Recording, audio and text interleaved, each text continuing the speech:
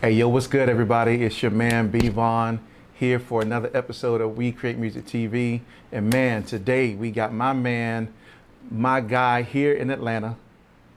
I am Brahms. He's a music producer and composer. So, man, welcome him to the show.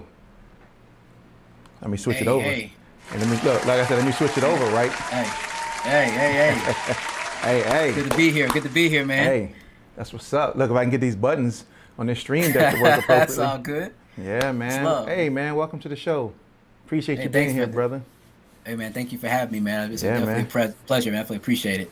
Man, appreciate it. Yeah, we're going to chop it up and talk about all things music, all things about what you do.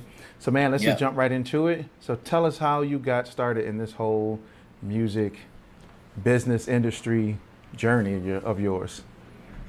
Man, so music for me, man, I started pretty early, actually. I think it's one of those things where I didn't really know how much I had a love for music, but it kind of, as I got older, it really kind of showed. And so for me, I would say my early introduction to music, actually was video games. I was big into Nintendo, and and I was big in all those video game theme songs, stage songs, and all the music used to be super catchy. And I remember, like, I would go to school, like, humming all the tunes and just be singing it and all that kind of thing. And that was, like, my big thing, back when I was, 5 and 6 years old. And then, my mother got me a keyboard, a Yamaha keyboard. I think it was 48 keys or 41, whatever it is, 49 keys back then. And I used to, sit down and just play all of the demos that they used to have and play through all the songs. And I try to play the little piano, I try to play the sounds, and I didn't know what I was doing, but I just go through and I would sit around and play. And I don't know. And then I just as I got into the fourth grade, and I picked up the saxophone because I watched The Simpsons, believe it or not. And I used to like watching Lisa play the saxophone, so I wanted to play. I thought I wanted to play, so I picked up the saxophone. Was in the school band, learning, the saxophone. And the funny thing is, I actually got kind of mad because, we would do these concerts, and the fifth graders were actually like playing the songs, like sound like how you would hear it. And then the fourth grade would play like the songs, but it'd be an easier, slower version. And it sounded, I didn't know what it was. I was like, what is this? So I kind of got like frustrated, like, why are we playing this? Like, what is this? And then two, the other thing was, I didn't really hate it. I didn't really like it because I had to hold the instrument, to school on the bus, and you had to do the reads and the practicing. And I didn't really understand that you have to actually like work to actually learn the instrument. So I kind of, put that aside. And then, and when I got to middle school, they recruited me to join the chorus. And at the time it was kind of like, oh, hey, we have fun in here. You just show up, participate, you pretty much get an A. Look, that's how they get you. That's how they get you. Yeah, that's how they get you in chorus. I know. They get you in that chorus. So, and I basically, I stuck with that for, through middle school. It was fun. I thought it was fun. And I just, stuck with that. And then, the funny thing, I was going to go to high school, and I was actually into drawing a lot. So I was going to start really going and getting into art. And then the high school director or choir director came into our 8th grade class to recruit people. And they were like, hey, join the high school. We're going to go to Europe, next year. And I was like, oh yeah, sign me up, So I joined the high school choir. So I stuck with that. And then, that my freshman year, we went to Europe on a concert tour. And throughout that time, we did all these, concerts, and we did some musicals. And I don't know, man, during that time period, I just really kind of fell in love with being on stage, performing, doing the plays, doing the musicals. And then of course, on the flip side, I'm still listening to a lot of music. I'm listening to a lot of different genres because I was big into like MTV at the time. So I was listening to a lot of alternative and whatever they was playing on MTV. And I was starting to get heavy into hip hop with Bone Thugs and Biggie and Tupac and Pastor Troy and all that around that time period. And then when I was in high school, I started really getting more into R&B and really the singing groups, and I was really into like Boyz II Men and Drew Hill. Like they were just like, like they was my, so I swore up and down I was gonna be like in a singing group, coming up, and we had a little group together in high school, and we used to try to do these little concerts or whatever, in class. But yeah, so when I, during that time period, when I was getting ready to graduate high school, it was kind of like I was trying to decide on what I wanted to do going into college. And I just really was like, I really had a passion for music. And it was crazy because I was thinking that I was going to go in to do computer programming, because I took a computer programming course in high school, and I was like, it's something I was kind of familiar with, and I was good at it, and I was like, but it just kept calling me. Like I kept looking at like all these classes on registering, and I was like, in Georgia they had the Hope Scholarship, and it was like, I could go. I'm thinking, man, I could learn all this stuff on the scholarship, and I could really really learn, And so I ended up going to college at Georgia State University and actually auditioned to get into the music school as a voice. Nice. So I actually started majoring in voice performance for classical music, and so so I started that, and really I thought I was gonna probably go. I kind of had a vision of going to maybe doing Broadway or doing musicals. That was kind of my thing. I kind of wanted to do that, but that school was very much classical trained tradition. They were more very opera. Like you went there to basically do opera performance or things like that if you were in voice. So, but during that process, I don't know. Like it's crazy because I was in the practice hall one day listening to like my CDs, and probably I think it was my sophomore year, and I had came across just all the music I always listened to, but one of the songs that I've always loved, who I'm gonna right now have the name artist, I'll put them nameless, but the song is "I Believe I Can Fly." So we just call everybody knows where that came from, and I just, man, and I had to listen to that music throughout high school because the album TP2 came out, and I was just and so, but that song, I don't know, something happened that particular time where I just felt it. Like I felt the intro. I always say the intro was always what grabbed me.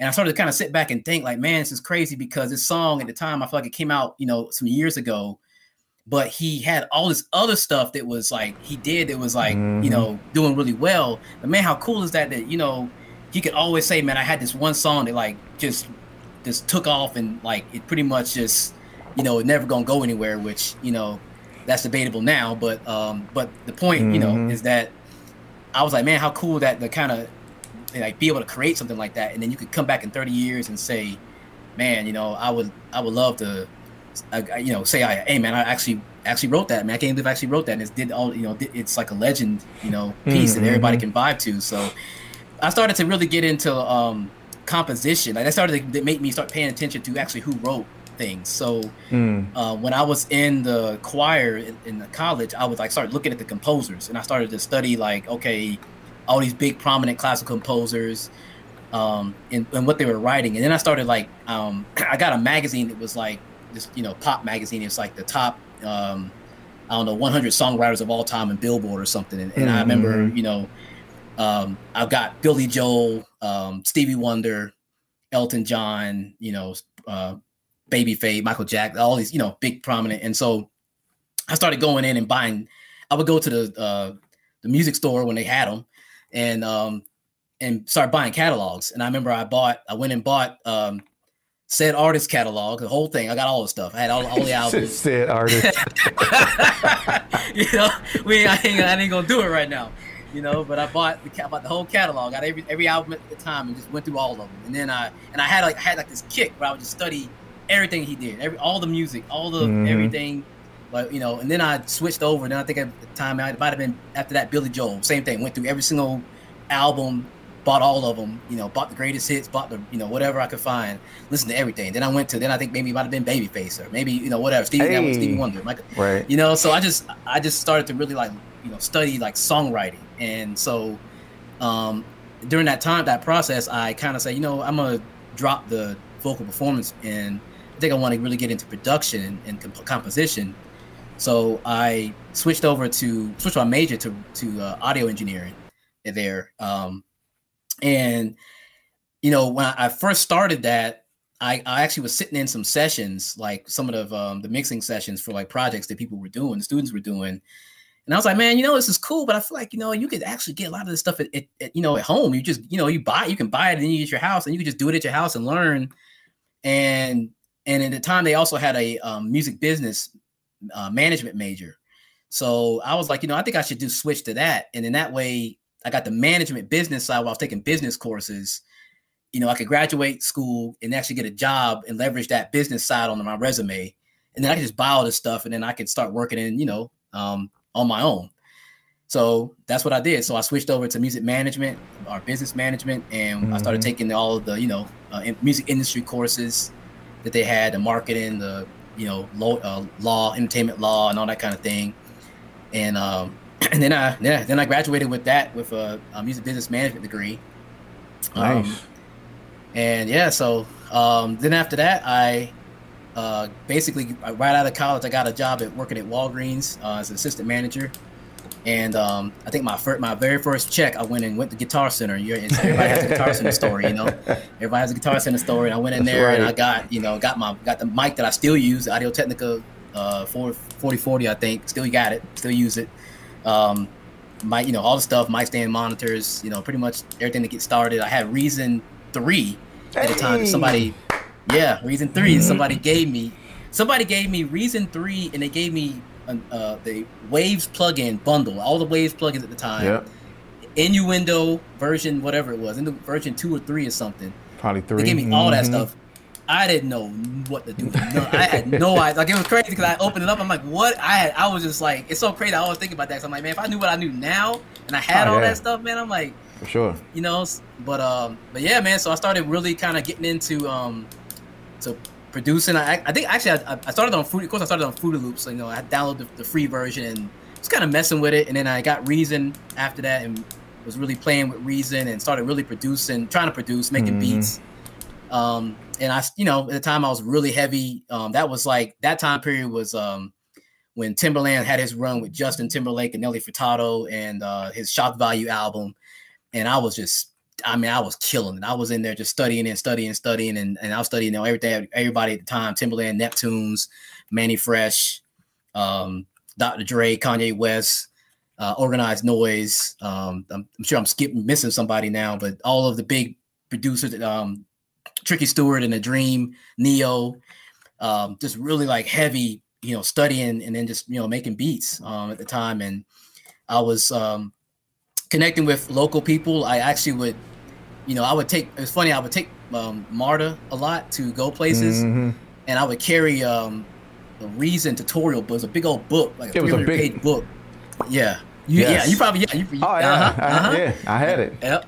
And I would carry that on the train, and like sometimes people would, like, somebody was like, "Hey man, you do production." Watch. Hey, look. I'm gonna stop you for a second. Watch it. Hold on. I'm gonna grab something. I'm gonna grab a couple things. Let you know from the jump. Don't get it twisted now. Oh yeah. Yep. Look. Don't get it. Hey. Look. I see it. Reason 4. Yep. I remember it. Version 4, 5. And then when they came out there with that Reason Record. Record. Yep. I remember it. Oh yeah. And it's funny you say that, because I remember I had to go back and get the actual legit version, because when you got Record, you couldn't use it unless you had, I think, Reason 5. That's so right. I actually had to Reason go back 5. and buy Reason 5 to actually use Record. Yep. So so it's crazy. It's funny. I had those boxes too. I got all them boxes. I got. Yeah, all of them sitting down there. But yeah, man. So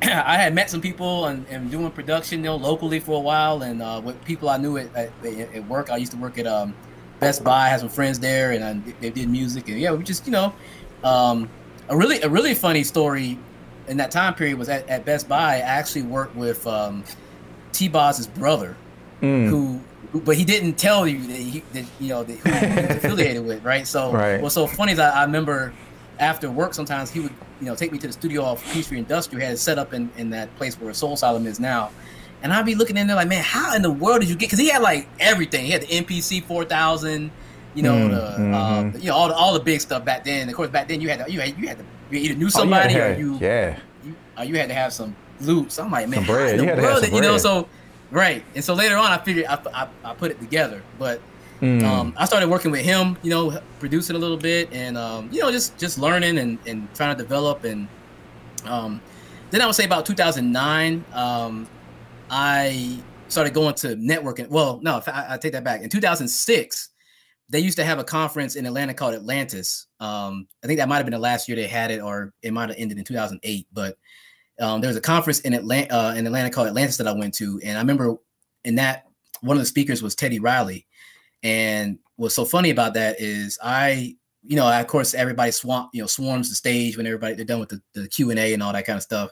And I remember, you know, I'm just gonna leave, come back, you know, I'm gonna leave and go on. I was like, you know, man, I should go up there and try to shake his hand or something. I actually went back and got in front of the, you know, worked my way to the front of the stage with one of my other friends, and handed him my CD, which was, I mean, I had like 3 songs. They were awful. I mean, just straight trash. I was making them on my Yamaha keyboard, you know, just getting, you know, just learning. And I had a CD, you know, and I handed it to him, and he was like, man, do you do music? And I was like, yeah. He's like, man, you look like a scientist, because I had glasses on. Like a scientist. And he's like, man, but he's like, I know musicians when I see them. And he said that, yo, I got, you know, I'm working on something this weekend, or he was working on a project, and he needed like a violinist. My friend was a violinist, and he invited us both to come. Oh, that's dope. Yeah, but I was like, nah, man, I ain't want. I ain't tell him that, but I'm like, man, because I knew, like, nah, I wasn't ready, man. I wasn't going there. And man, nah, I was like, I'm gonna have to. I said, you know, we're gonna meet again. That's what I said. So, but you know, but fast forward to 2009, I started going into more music conferences. That was when Kevin Shine is, you know, big on like songwriting and like R&B, and he used to do WSA. Was, you know, WSA, you know, so he was, you know, heavy during that time period. So I started really going into these networking events, and that was when I say I really started to get into like networking in the music industry. That was like the first time I really like started to really get into the know and how it works, and kind of like meeting people and networking, and I was pretty much kind of doing that ever since. I was doing that, and I was producing. I was, you know, trying to work with local artists, and you know, I think around 2011, I was doing beat battles. I started doing beat battles then. That's when in Atlanta, big beat battle back then was like the ATL beat battle with Jasmine. And I remember finally entering. When I went to some, and I finally entered and got destroyed for quite some time. I mean, it was like several battles where I was just getting handled, you know. Handled, boy. I was just getting worked. Hey, look, me too. Don't worry about it. You ain't the only one.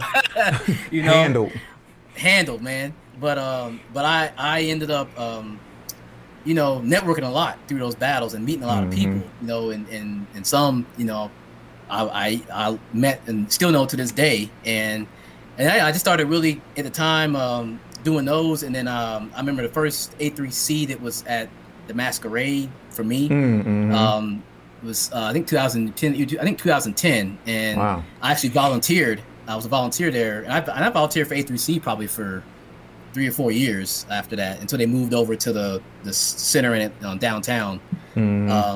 But I bet, you know, of course, met a lot of people through that, you know, just networking and you know, doing a lot of that thing. And like I said, doing battles. I did, you know, during that time, I did the iStandard showcases. I did the iBeat Daily. I did the Beat Royales. I did the International Music Conference Producer Showcase. That was when they was doing that. And yeah, and I was just doing that a lot over the years, you know, just networking with people, working with people. And then I'd say probably 2014, I had got the latest edition of Donald Passum's book, What You Need to Know About the Music Business. And in that particular edition, he started talking about getting music on TV. And at the time, I did not even think that was even a thing. You know, I knew people, of course, made music, but I didn't know it was as simple as, oh, Harry, yeah, you know, you can just, you know, submit to these places and, you know, you can make some, you know, make money to stream, you know, whatever. So he had listed like several libraries in the book. And I said, oh, you know, I just went online and went to the places and, you know, tried to submit music and, you know, started to learn about the whole sync thing in that time. And I say then probably that next year, I I think I ran into Clint, Anthony Clint Jr. Hey, on that's my Clint dude. Music. Yeah. That's my Yeah. dude. I think on social media like Twitter, Instagram, but he was like heavy in sync Oh yeah. licensing, and he used to put up he still does a lot of tutorials and things to help. And so I remember watching and like learning how to format the music. And then I'd say probably like from 2015 to, well, definitely probably 2 years, I was just all in on sync. And I was just working really hard, like trying to pitch music, finding different libraries, and just going really hard in that lane.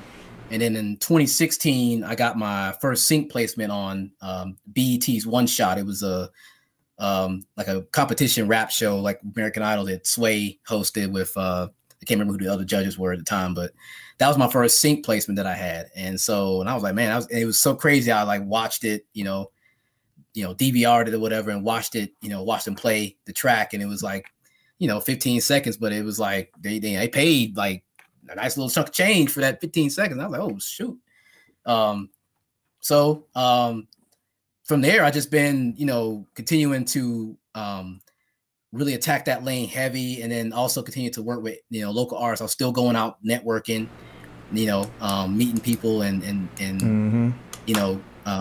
working with people who I had met over the years of going through all the music events, and just still like working with independent artists, and also getting more into selling beats online. So I started to kind of get more heavy into that as a revenue stream. And that's pretty much, that's kind of like, like now I say like sync has probably been my most successful lane. I've gotten, placements a lot on different networks, ABC, Viceland, VH1, Reels. I'm sure I'm missing USA. And then I just got one for Jackson Hewitt, the tax, their tax ad right now. One of their tax ads playing. I got one through them. So I'm just really working that lane a lot now. Heavy. Okay. I'm still pushing, online. And then, I'm also looking at, getting more into live performance, with either piano or just machine or machine jam, or I got the Roland TR-8S drum machine. So kind of looking at getting that lane too. So yeah, man, that's kind of been my journey, man. It's been a long one, but it's been a good one, for the most part. And it sounds like it. It sounds like it's been one heck of a journey. It's been a ride, man. But it's still going, it's still growing, huh? Say it ain't even over yet. That's not even over, man. That's right. I still got more, lots more. So, but yeah, man, that's pretty much.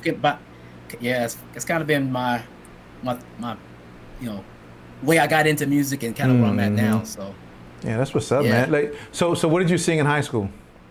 Oh, in middle school. I sang tenor. So in middle school, I think I was like soprano because my voice was so high, and then they started to drop, and then I think I was tenor in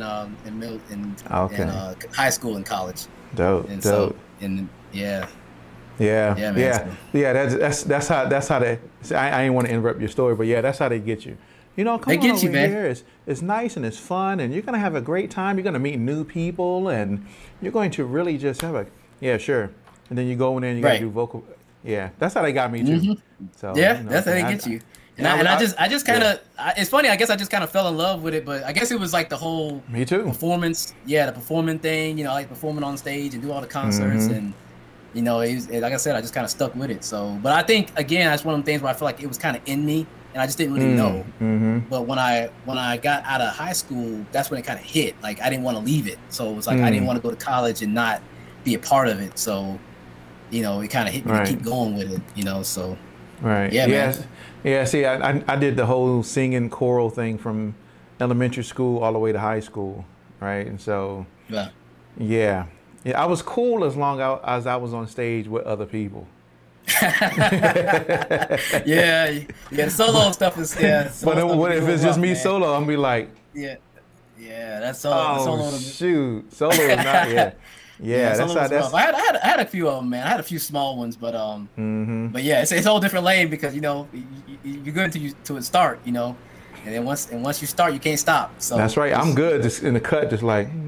Yeah, it's kind of chilling in the back, you know. Yeah, but once and what's so crazy is that you said you went to, when you got into college, that you went into college and you were doing vocals there, but it was more from an operatic type. You know what I'm saying?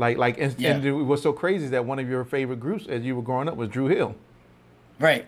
And Jazz studied, he studied opera in school. And and I don't know if a lot of people know that, but and I think even Boyz II Men, I think Boyz II Men went to that performing arts school. They actually studied classical. Yep. And so Boyz II Men is still today my favorite group. Still today. They're incredible. Like, I mean, they're it's just it's really like it's just disrespectful how good they are. It's nasty. It's nasty. Yeah, it's I've seen them in concerts so many times. My wife flew me out to Vegas when they were doing their residency in Vegas to go see them in Vegas to perform. Just me by myself. She didn't even go. I was like, okay, you don't want to go? She was like, nope, it's you. You have fun with Boyz II Men. Maybe they'll call you up on stage. Maybe you can sing with them, whatever. I was like, Dad, that'll be dope if I did. But I've met them so many times, man. So it's so crazy. But they're amazing, man. That it's still today. And still one of my dreams is still, if I ever had a chance to sing with Boyz II Men. Absolutely. I just love the work. Anything I could do, man. Is, play a couple keys on it or something, man. Something. Something, man. That's I got to do that, man, because they're just phenomenal, man. I mean, just phenomenal. Yeah. So it's crazy. So I don't know if you said it in your introduction, in your journey, but why did you leave vocals? Why did you? And I don't know if you still do it today, and I don't know if that's still a part of your journey, but why did you end up leaving doing vocals? And if you did, have you regretted making that decision? No, I don't really regret it. I mean, so I left basically because I felt like I was just more. I wanted to get more in the composition and composing, and I was at the time like kind of doing the whole, producing, songwriting, singing, kind of like Stevie Wonder, and all the people that used to do everything kind of themselves. And I was really studying those kind of people, but I felt that my strength was more on the musicality. And so I really kind of honed in more on that. I think that I was, songwriting for me was not something that just came, like I think that, I worked at it, but then I kind of was like, I probably feel like I should more go on the production lane, and then I can get back into it more later on. And and with vocals, I just said, I don't know, I just kind of want to be more work more as a producer, and I didn't really care much to be in front. And I would say even now, I don't mind singing like harmonies or like singing something on the production, but I don't need to be featured or need to be the center of it. As far as I do feel like I'm now just the way things are, like with the way technology is, I feel like I am going to get back into a little bit because, like I'm interested in like doing some Christmas covers. I can put them out on, streaming stuff and use it for licensing. So let me know when you do. I'm interested in doing that, man. So I think now it's more just for fun. I'm not trying to be an artist, I'm not really trying to be out there like that. But like I said, just if I can lend my hand on certain records or whatever, I'm cool. But yeah, I'm not really interested in that. And plus at the time, really I feel like I honed in a lot more on the classical style, and I feel like my non-classical was like maybe it has nice little tone, but nah. Right. Then you stack me up against everybody else doing, I'm like, nah, this ain't let me not even pretend. So that's what I feel like. Yeah. Okay. Yeah. No, that absolutely makes sense. I think it's important that people understand where they're really strong at. What I'm saying, and then really start to gravitate more to that. Like, I don't know. My wife said I can sing, so I'll go with that. What I'm saying, like, and trust me, she is not the person that would tell somebody something just to tell them. Like, heck no. What I'm saying? So if she's saying it, then it's like, all right, cool. I guess the talent really is there because, I went to, when I was in Virginia, I went to Virginia State and did all the state choral, big concerts. And I went to all state, had, what I'm saying? And I was one of the very few baritone tenors at the time that got chosen, right? So it was this whole thing. So, it's true. I was in several groups growing up and all that stuff, right? I do miss it. I ain't gonna lie. You miss it? It's fun. It is fun. That. I I feel like, of course, if I had like somebody, even like now, if it was like a gig or something, yeah, I would come out. Yeah, let's do it. Like I'm cool with that. But let's do it. I'm not like, I got to put out an album and all that. No, yeah, I'm good see on me that. either. But but and then too, also to your point, I feel like too with singing, like sometimes I think too, like, you got so many layers to like what makes a good singer. So you can be a vocalist who does a lot of acrobatics, but then sometimes like you got some people that just they tone and how they just the voice, it just cuts through, like it just it's so good that as soon as they start going, they don't got to do much. They just got to they just control, and that's just the way they carry it. You don't got to do all that, but it just grabs you.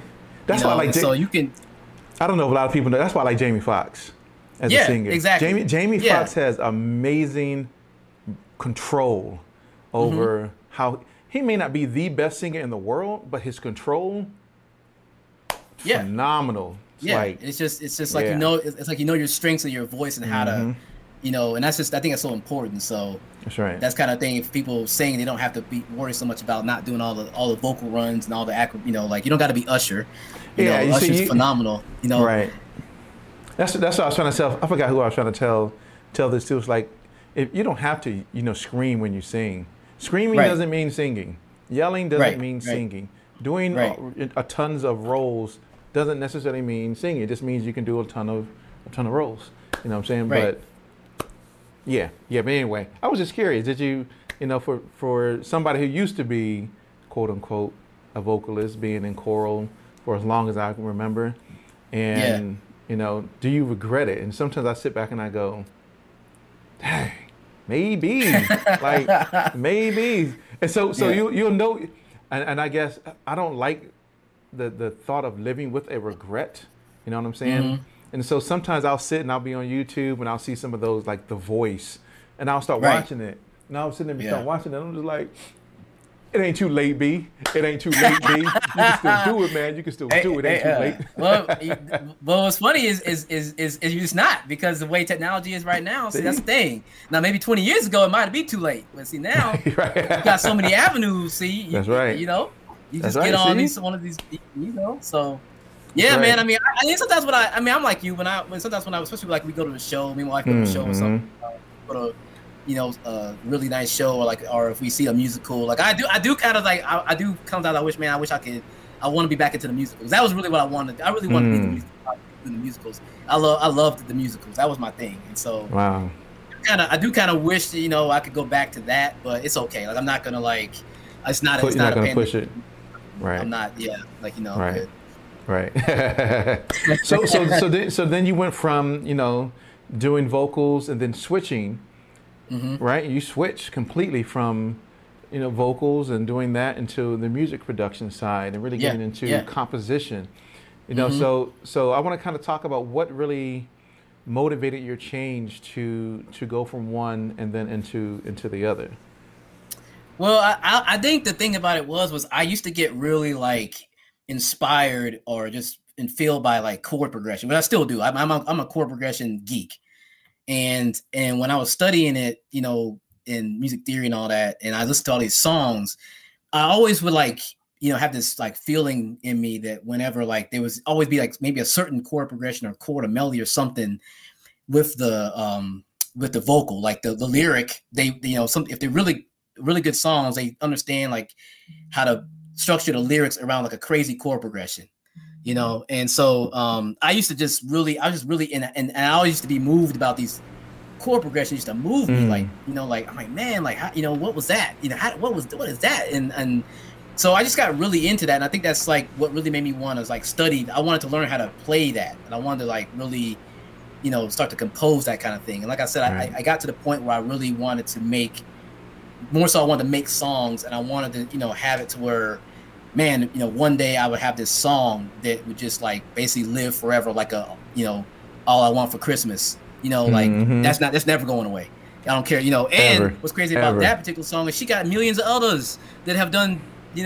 That's right. But that one is never going away. And so like I used to just really get inspired by that, and that's what really kind of got me into the composition more. Like I wanted to be the person behind it actually created it versus the one performing. I really want to be more, I want to create this, and somebody else can perform it and they can, give it the shine that it needs. But I want to be able to like sit back and like craft, this canvas. And that's what really got inspired me to switch. I just was really inspired by that. Okay.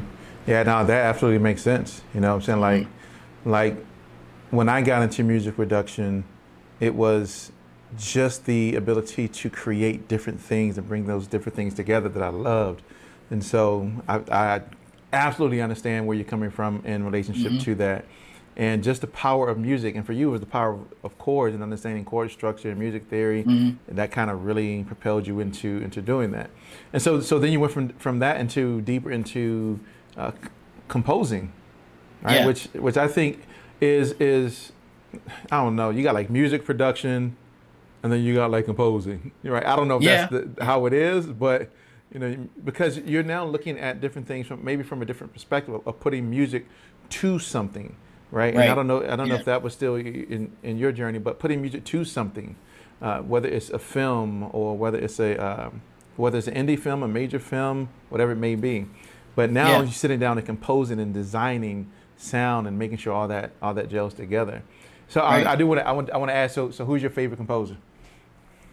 Nobu Uematsu, who was the composer for the Final Fantasy series. Hey, that's right. Because you started off with the video game. I'm a geek at heart, man. So Final Fantasy was one of my, I have tons of video games music that I love, and I still to this day want to get into game scoring. And I'm big on themes, but man, I just studied the crap out of his stuff, man. I've got all of from the first game up until when he stopped or what he's doing, and him. Of course, John Williams is another one. John Williams is awesome. And Superman. He's just amazing. But those especially were like the two that I just really studied a lot. Yeah, John Williams is a beast. He's a beast. Yeah, like he's a beast. He's a beast. When I found out all the stuff that he did, I was like, oh my gosh. And so it's crazy. It's crazy. I didn't take my family. My wife won tickets to go. This is when we lived in St. Louis. Excuse me. She won tickets to go see a rendition of John Williams, right? And so the St. Louis orchestra was playing all of John Williams' music, and so they saved the best two for last, which of course was Star Wars and Superman. But that was amazing. It was just, I could feel the kid in this grown man's body, come out. I'm sitting there like, and let me tell you what's crazy. Let me tell you what's crazy about that is like, see that right there. Now you talk about that and like the Star Wars, right? Think about Star Wars. Think about the opening intro. The whole theater stands up clapping. It's to this day, right? And that's what I'm saying. The Bond theme, right? I mean, these just themes that they're not going away. And that's what right. That inspires me, man. Like just to be able to craft something like that, and you just never know what's gonna happen when you make it. But man, to be able to, I mean, Star Wars came out, first one was 1977. I remember going. I remember going to see it. Hey, it's all good, man. It's all good. You ain't got to worry about that. Like I remember going to see that, and that's the thing. I mean, I was born in '74, so you know how old I was when that came out. Yeah. I actually remember going to go see that, and I went to go see Superman. Yeah, and it's just now I think crazy, man. Like over 40 years later, the song comes on, and it's just like you just know, and it's everywhere. You just know. So yeah, man, I definitely studied them a lot. And that's definitely a big thing for me is to get into that lane. It's a different lane. That's a way different, like you said. That's a different lane. It's production lane behind it. A different lane. You really gotta get all in on it. It's a lot of nuances that it's not. You don't just show up. You don't show up for anything. First of all, right? But you dang sure don't show up for that. You gotta put some studying behind that. Yo, that's gonna take some stuff. Yeah. So yeah, you can't just show up. Yeah, who I'm actually impressed with is Ludwig Göransson. Absolutely. Yeah, he's definitely a man. I've been following him, man. Of course, the Black Panther, the Mandalorian, Creed. I know. That's what I'm saying. I don't know if people know this guy like for real. Yeah.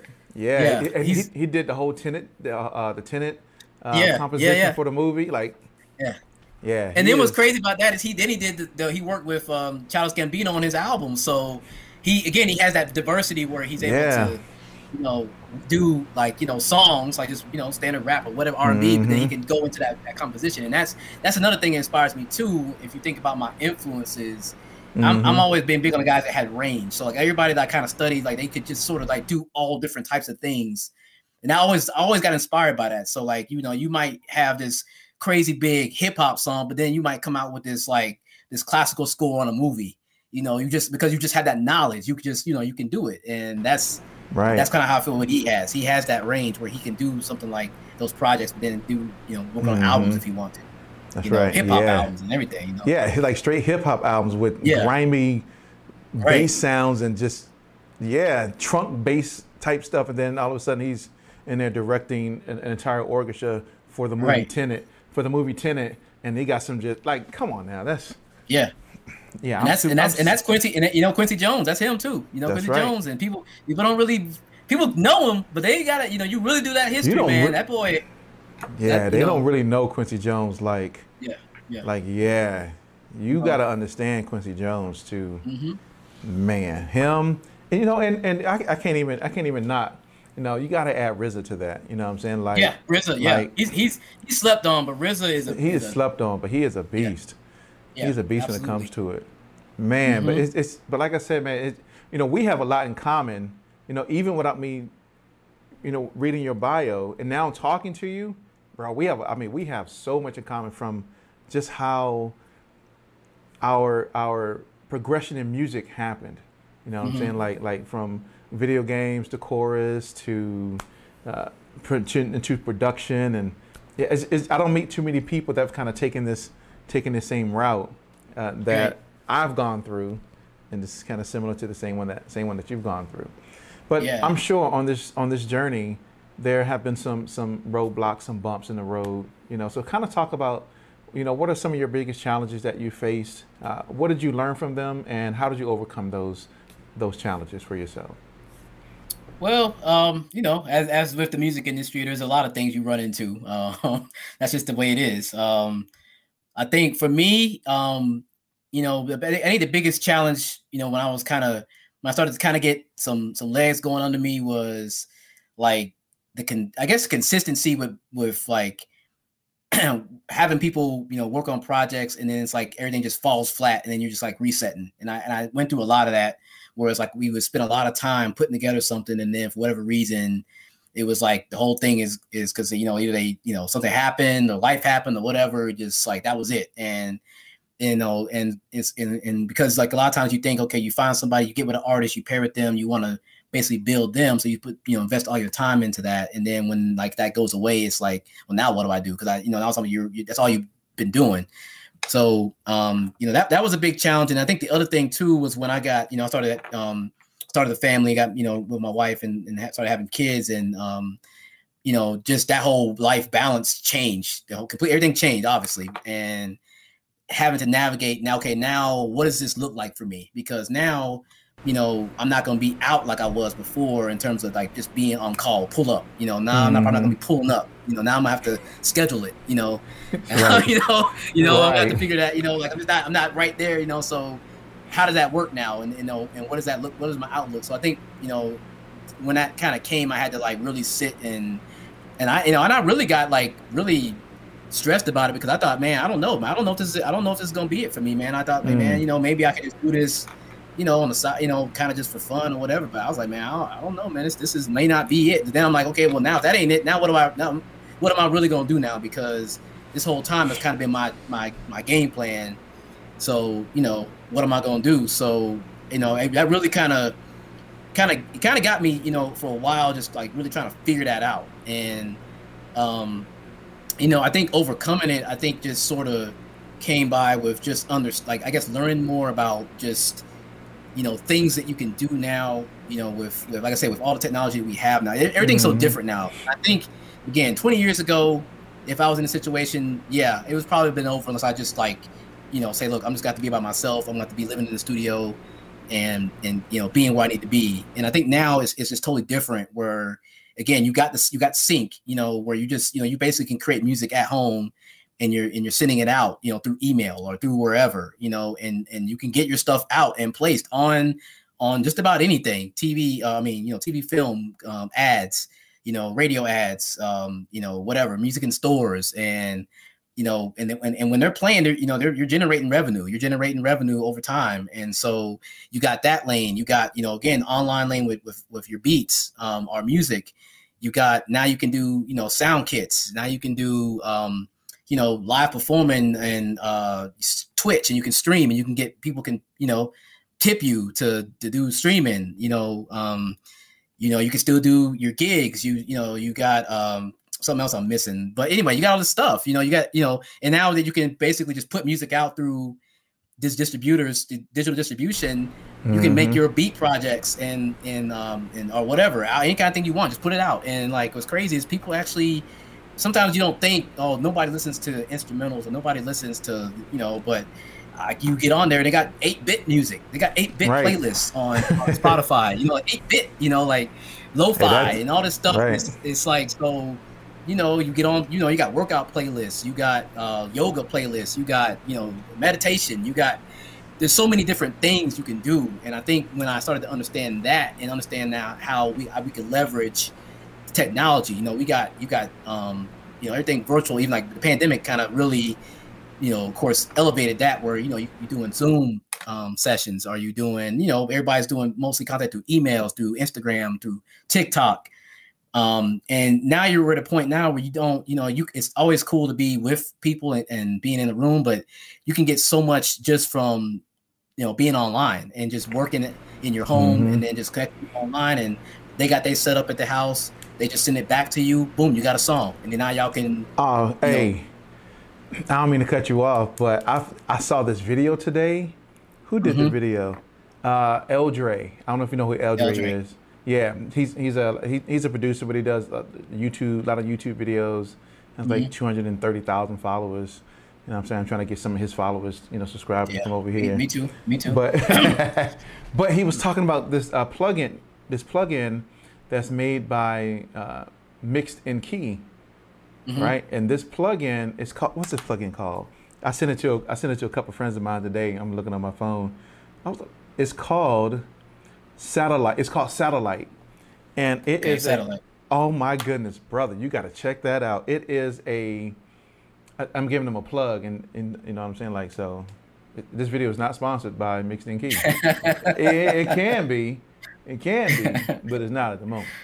But it's called Satellite, and let's say, for an example, you're talking about the many different ways to make music, the many different ways to collaborate with others, through Zoom, etc.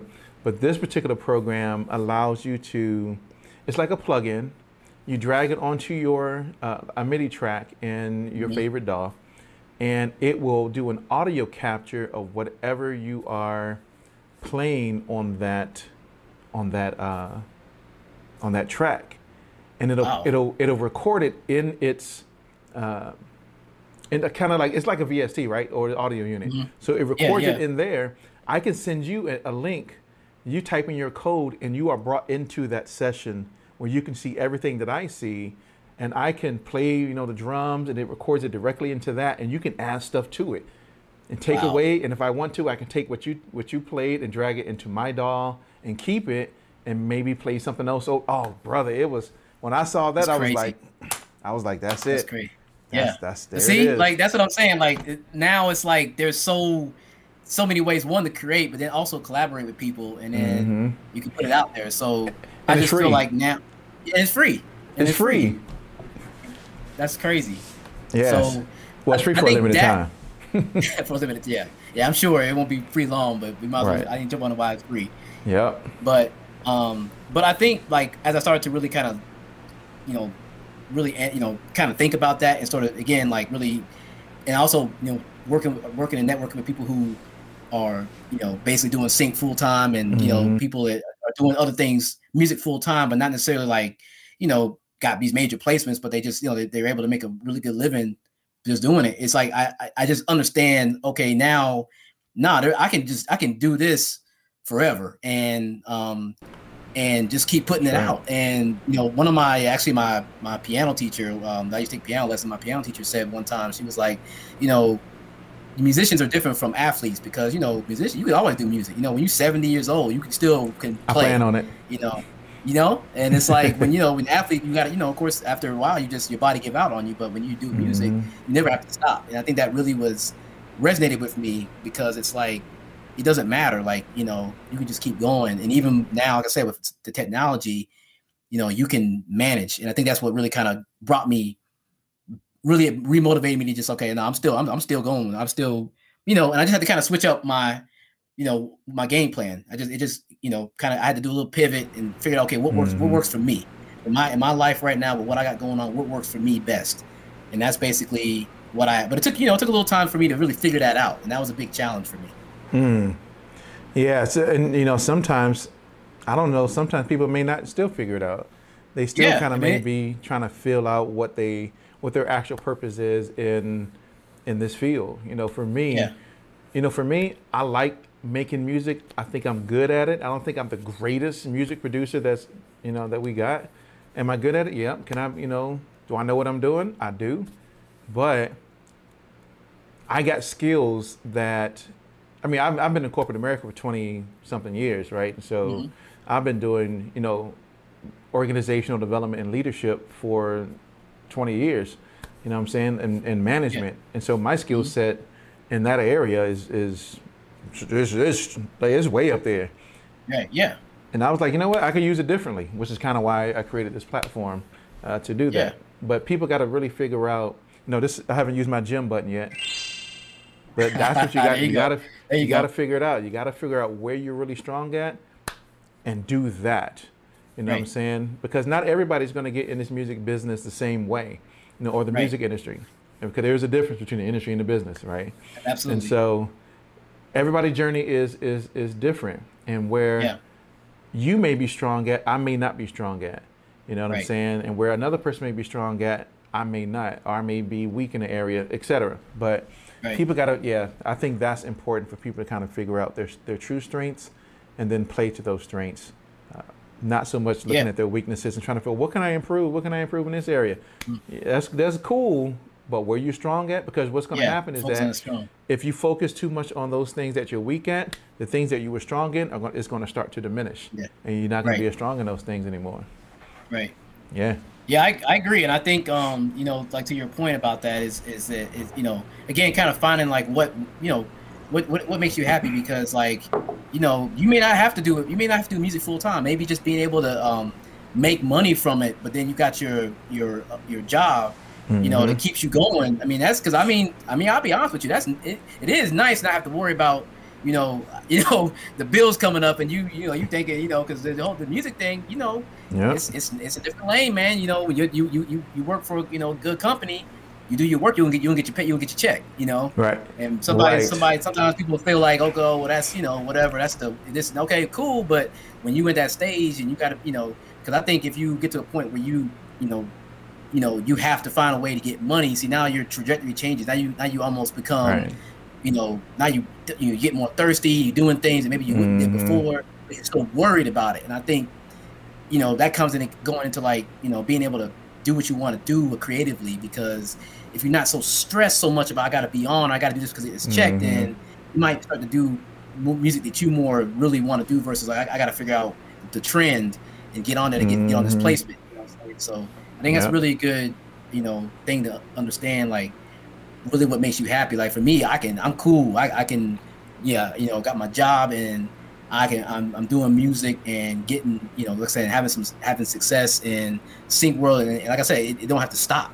It don't have to stop. And music is a marathon. It's a journey. It takes time. It takes years. And you know, you just keep going. You know, you get that catalog up, and then, you know, it pays off. Yeah. You know, I'm kind of glad, even for myself, I don't knock anybody that have a full-time job or part-time job. No, I don't. I mean, I don't understand. I mean, even when I got out of college, that was the first thing that I said. I'm getting me a job. That was literally the first thing I said. I mean, because when I got the job, again, like the first thing I did with the check was go buy my equipment. I didn't have to get it loaned. That's right. I didn't have to, you know, like and I was able to like be able to do that, and then not, you know, then I could, you know, not have to worry about, you know, eating and going out and all that kind of stuff. So I never that for me, that just wasn't my lane. I always said I'm gonna get me a job, I'm gonna work, and then I'm gonna do this, when I'm out of work, and that's just how it's gonna be. And I think there's nothing wrong with that, No, but when I sit back and think about it, my job has afforded me the ability to do what I'm doing today, right? Without my job, I wouldn't have been able to buy, the computers and, the light system and the software and the music equipment and all that stuff that I have now. Right. I always believe that you use your job, right, to further the career that you really want to be in. So if music is what you want to do and you have a full-time job, use that money to fund what you're doing, right? Okay. I mean, there was many times that I would come to Atlanta because my job sent me here. But they sent me here during the times of A3C and I Standard, B Yep. Camp, and all these different events. And every time I would come, I would go to.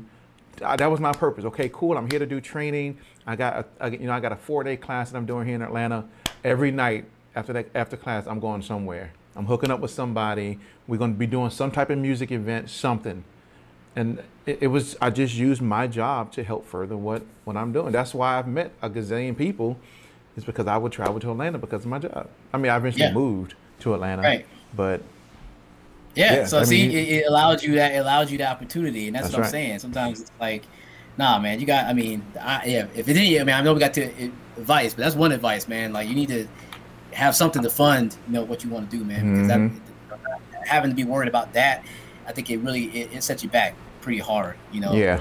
And I know that there's a lot of like success stories with people that were pretty much on the very bottom on living out the car, and they found a way, and right. And of course, it's awesome to hear that success story, and it's like you can kind of look at it as like, but that's rare.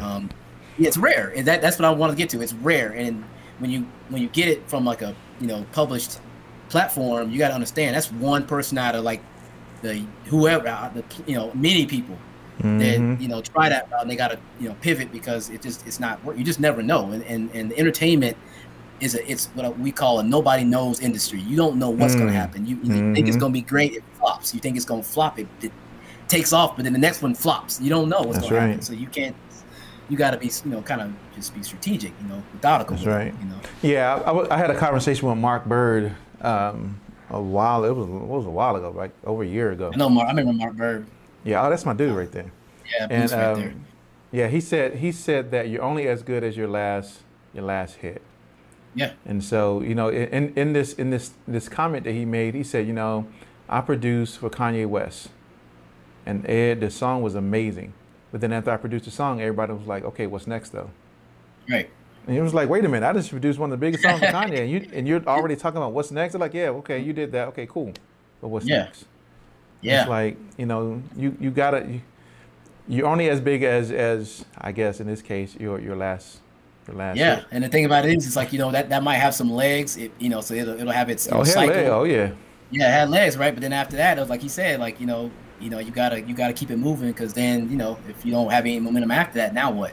That's right. And sometimes people they find something during that time and can keep them going. But yeah, that's true. That's very true. Yeah, absolutely, very true, man. So let me ask you. I have a couple more questions. Of course, I want to ask you. It's been great talking to you, my brother. Full of knowledge. Likewise, man. I'm enjoying this conversation. So you got into sync licensing, right? You hooked up with Clint and a couple other people, and you've really been getting into the sync licensing world. So what are some considerations that people need to think about when getting into that sync licensing field? Because it's different than music. It's different than music production. It's different. Oh, The biggest thing about it is understanding, like, well, first of all, like, watch shows that you like watch this TV that you like or whatever, and just like listen to the music, background music, like listen to what's playing, and like kind of just study like what they're playing and why they're playing it, why the dialogue is over it, what the scene, like why are they using that instrumental, or why are they using that song in that particular instant for that scene change or for that whatever. Just kind of study that, and you can kind of get a feel for like the arrangements. But then the other big thing to consider is to sort of make sure that do what you like, or do what you're best at. So whatever style or genre that you do all the time, or you love to do, you stick with that genre, and again, you watch the shows that has that genre playing, and then you kind of like start to research either the music supervisors or companies, publishing companies that source that type of music. And then you just submit that. And that's going to be the best way to really kind of get your foot in the door and with sync licensing. Yeah, that's what's up, brother. Look, so I guess I need to start paying attention to these music and some of these Korean dramas I've been watching. Oh man, I know the Korean drama. Man, I think I saw your post about that. And it made me laugh. It made me laugh so hard because I feel you 100%. We watch one of them on Netflix, and it's oh my gosh. Yeah. Oh my gosh. That's all I can say. Oh my gosh. It's wild, man. You know, but, because I'm really interested in. Okay, so like I'm making music, right? But I have heavily delved into video. Okay. And so my passion is changing somewhat. Now I'm looking at filmmaking and going in that trajectory. And I told the wife the other day, I was like, yo, I think we're gonna move to Korea for like a year. She was like, what? I was like, yeah. She's like, let's do it. She said, I'll go to Korea with you and we'll spend 2 years over there. And I said, if I'm gonna go over there, I'm gonna be the first black filmmaker in Korea, because the way that they make their shows and stuff is different than how we do it over here in America. Right. And I'm like, yo, we're gonna move to Korea. You know what I'm saying? Like, I hate Korean dramas, man, because these things are so good and they always leave you on that cliffhanger and you always gotta go. That cliff. Yep. Right. Yep, and you're sitting there and you're like, click. And every time the wife looks over at me, like, I look over here like, we got stuff to actually go do, but we finna watch another episode. Yeah, let me get one more. Let me get one more. And by the time it's like 1 o'clock and you're like, dang, I should have did some other stuff, but I was caught up watching Vincenzo, you know what I'm saying? or Itaewon Class. You know what I'm saying? That's funny, man. Yeah, that's man. funny. Yep. But yeah, man. I mean, you know, it's funny when you start to kind of like analyze, like, again, like the background music and even like the sound effects or the vowels or whatever. Yeah, you'd be kind of interested. It's kind of interesting to see how they, like, and I know like some shows when they have the lyrics and you like listen to the lyrics, like when something's building up or like something about to go down. And it's kind of crazy how they're very particular about their placements when they place these songs. Like they got to really, set the mood. So yeah, I mean, just studying that, I think, and really, like I said, like finding the stuff that you do the most or you like to do the most and find the shows or, campaigns that do that. Like try to stay in those lanes is the best way to really kind of get in there. So I'm hearing that we need to go back and read the Donald Passman book because he has some links. He has some library suggestions in there. Yeah, well, it's funny. I want to read his latest one because now he's updated it to where he's got all the streaming. Oh, you got it? Oh yeah, it's somewhere.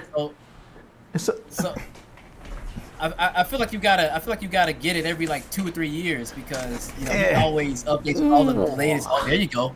There you go. I had to get this book. I was like, oh yeah, I need to go. He updated it, and I'm like, yeah, there's some new stuff in here. Yeah, and it's if you want to stay with the music business and you want to stay with the trends, that's the way. Because he's sharp and his stuff. If you want to learn, you gotta read his books. So you got that right. I gotta get back on it myself. Yeah, the 10th edition. Yeah, I need it. I've been reading this one. Let me see. It doesn't have the cover on it, but I've been reading this one. Okay. I don't know if you can read that. Let me see. Get my camera. Boom, there it is. I see it. Okay. By Ari. By Ari. Yeah, I've heard of that. I've heard of that. Yeah, I want to read that one. I haven't. This one right here, brother. Yeah, I need to read that. These two. I need to read that one. These two. That's all. Yeah. All you need. Yeah. Yeah. There's no other music books that you need besides. Yeah, those two will give you the stuff. But man, we've been talking for over an hour, my brother. So let me ask you, as we start to wind down a little bit, what advice would you have for anybody, since we're talking about books and the music business and kind of getting into this thing, what advice would you have for anybody trying to get into this whole music industry? What would you tell them? I would say that, I mean, it's gonna be some cliched stuff here, but do it for the love of it because it's, that's the only way. If you're gonna do it for the love, because you love it. It's in you. It's either in you or it's not. There's not really in between. You either like it or you don't. That you want to do it that way. And then the other thing I would say is, it's a long game. It's you got to have a lot of patience. It doesn't come fast. You're gonna run into roadblocks.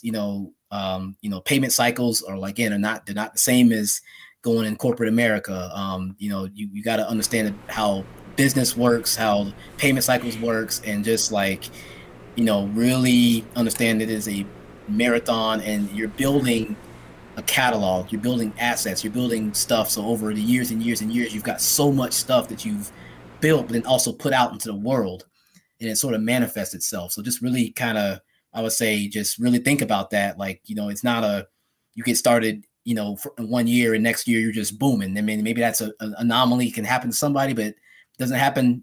It's very, very rare. And just really, just take your time and be patient. And then, the other piece of advice I would say is, with your relationships, understand, like, relationships are like real relationships. They're not like you met somebody one time at a conference and then y'all were like best friends. Like, your networking and building relationships takes time. Like, again, going back to the time thing and understanding that, a lot of people they come up with a circle who they've been with for years, and they've just always kept in touch and been working with each other. And it goes into my final point: collaborate. If you are in music, collaborate, because collaborating with artists, collaborating with other producers, collaborating with songwriters, collaborating with somebody in film or whatever, it opens lanes. It opens, like, for an example for me, I'm collaborating with artists now in the sync world who got their own publishers. So now I've opened up, more publishers that we can submit music to, or, I opened up more lanes to put out projects with other producers or other artists. So just collaborate, you'll learn, you get in different genres, you're gonna learn different genres that way. And yeah, just stick with it, and it'll be good. Yes, sir, man. That's great. My little gym sounds up here. Too bad I can't play them back to back. I need a bunch of. You that note repeat, man. That note repeat 164. I need to get some more sounds in here. In my little, I got like the bicycle horn. I got this sound right here. Yeah. There you go. I like that. Well, that's a J-Lo sample right there.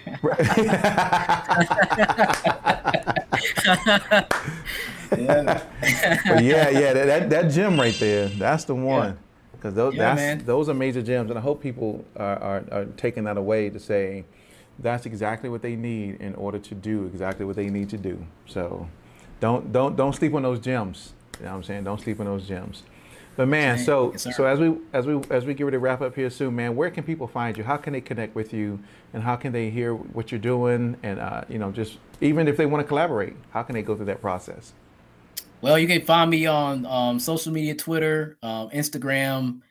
Instagram probably my biggest one, but Twitter, SoundCloud, TikTok, YouTube.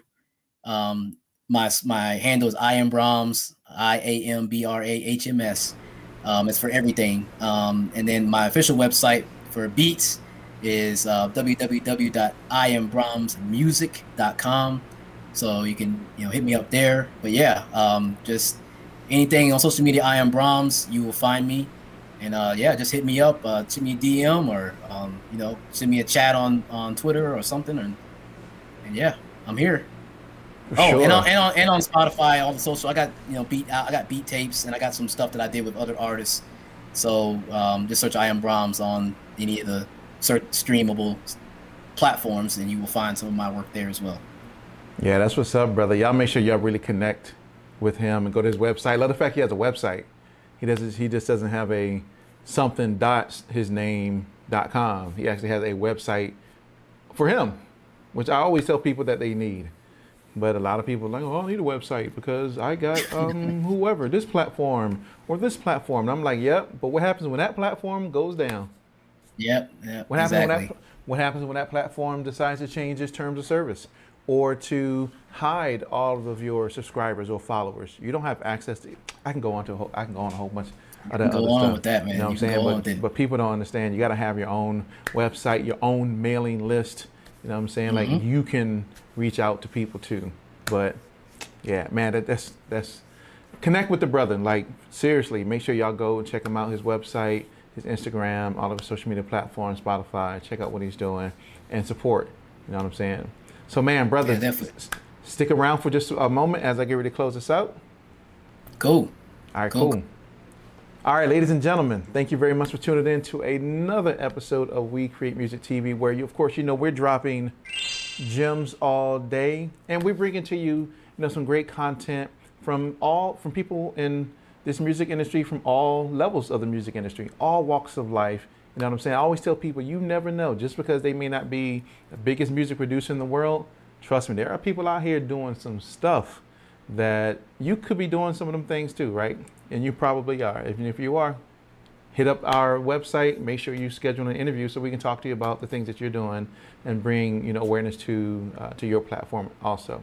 But I want to say thank you once again for tuning in to another episode of We Create Music TV. You can always catch us every Monday and every Thursday at 7 p.m. as well as the additional content that we drop also from our master classes, from some of our tutorials, from a lot of different things that we drop from now and what we're going to be doing here in the future soon. So once again, thank you very much for tuning in. You can always, subscribe. Make sure you subscribe. If you don't do nothing else, you got to subscribe. Help us get our numbers up. Help us get our subscriber count up, because it makes this type of content more available to people like yourself, right? Helps us rank higher on this YouTube platform. But greatly appreciate you tuning in, and we are out. Peace.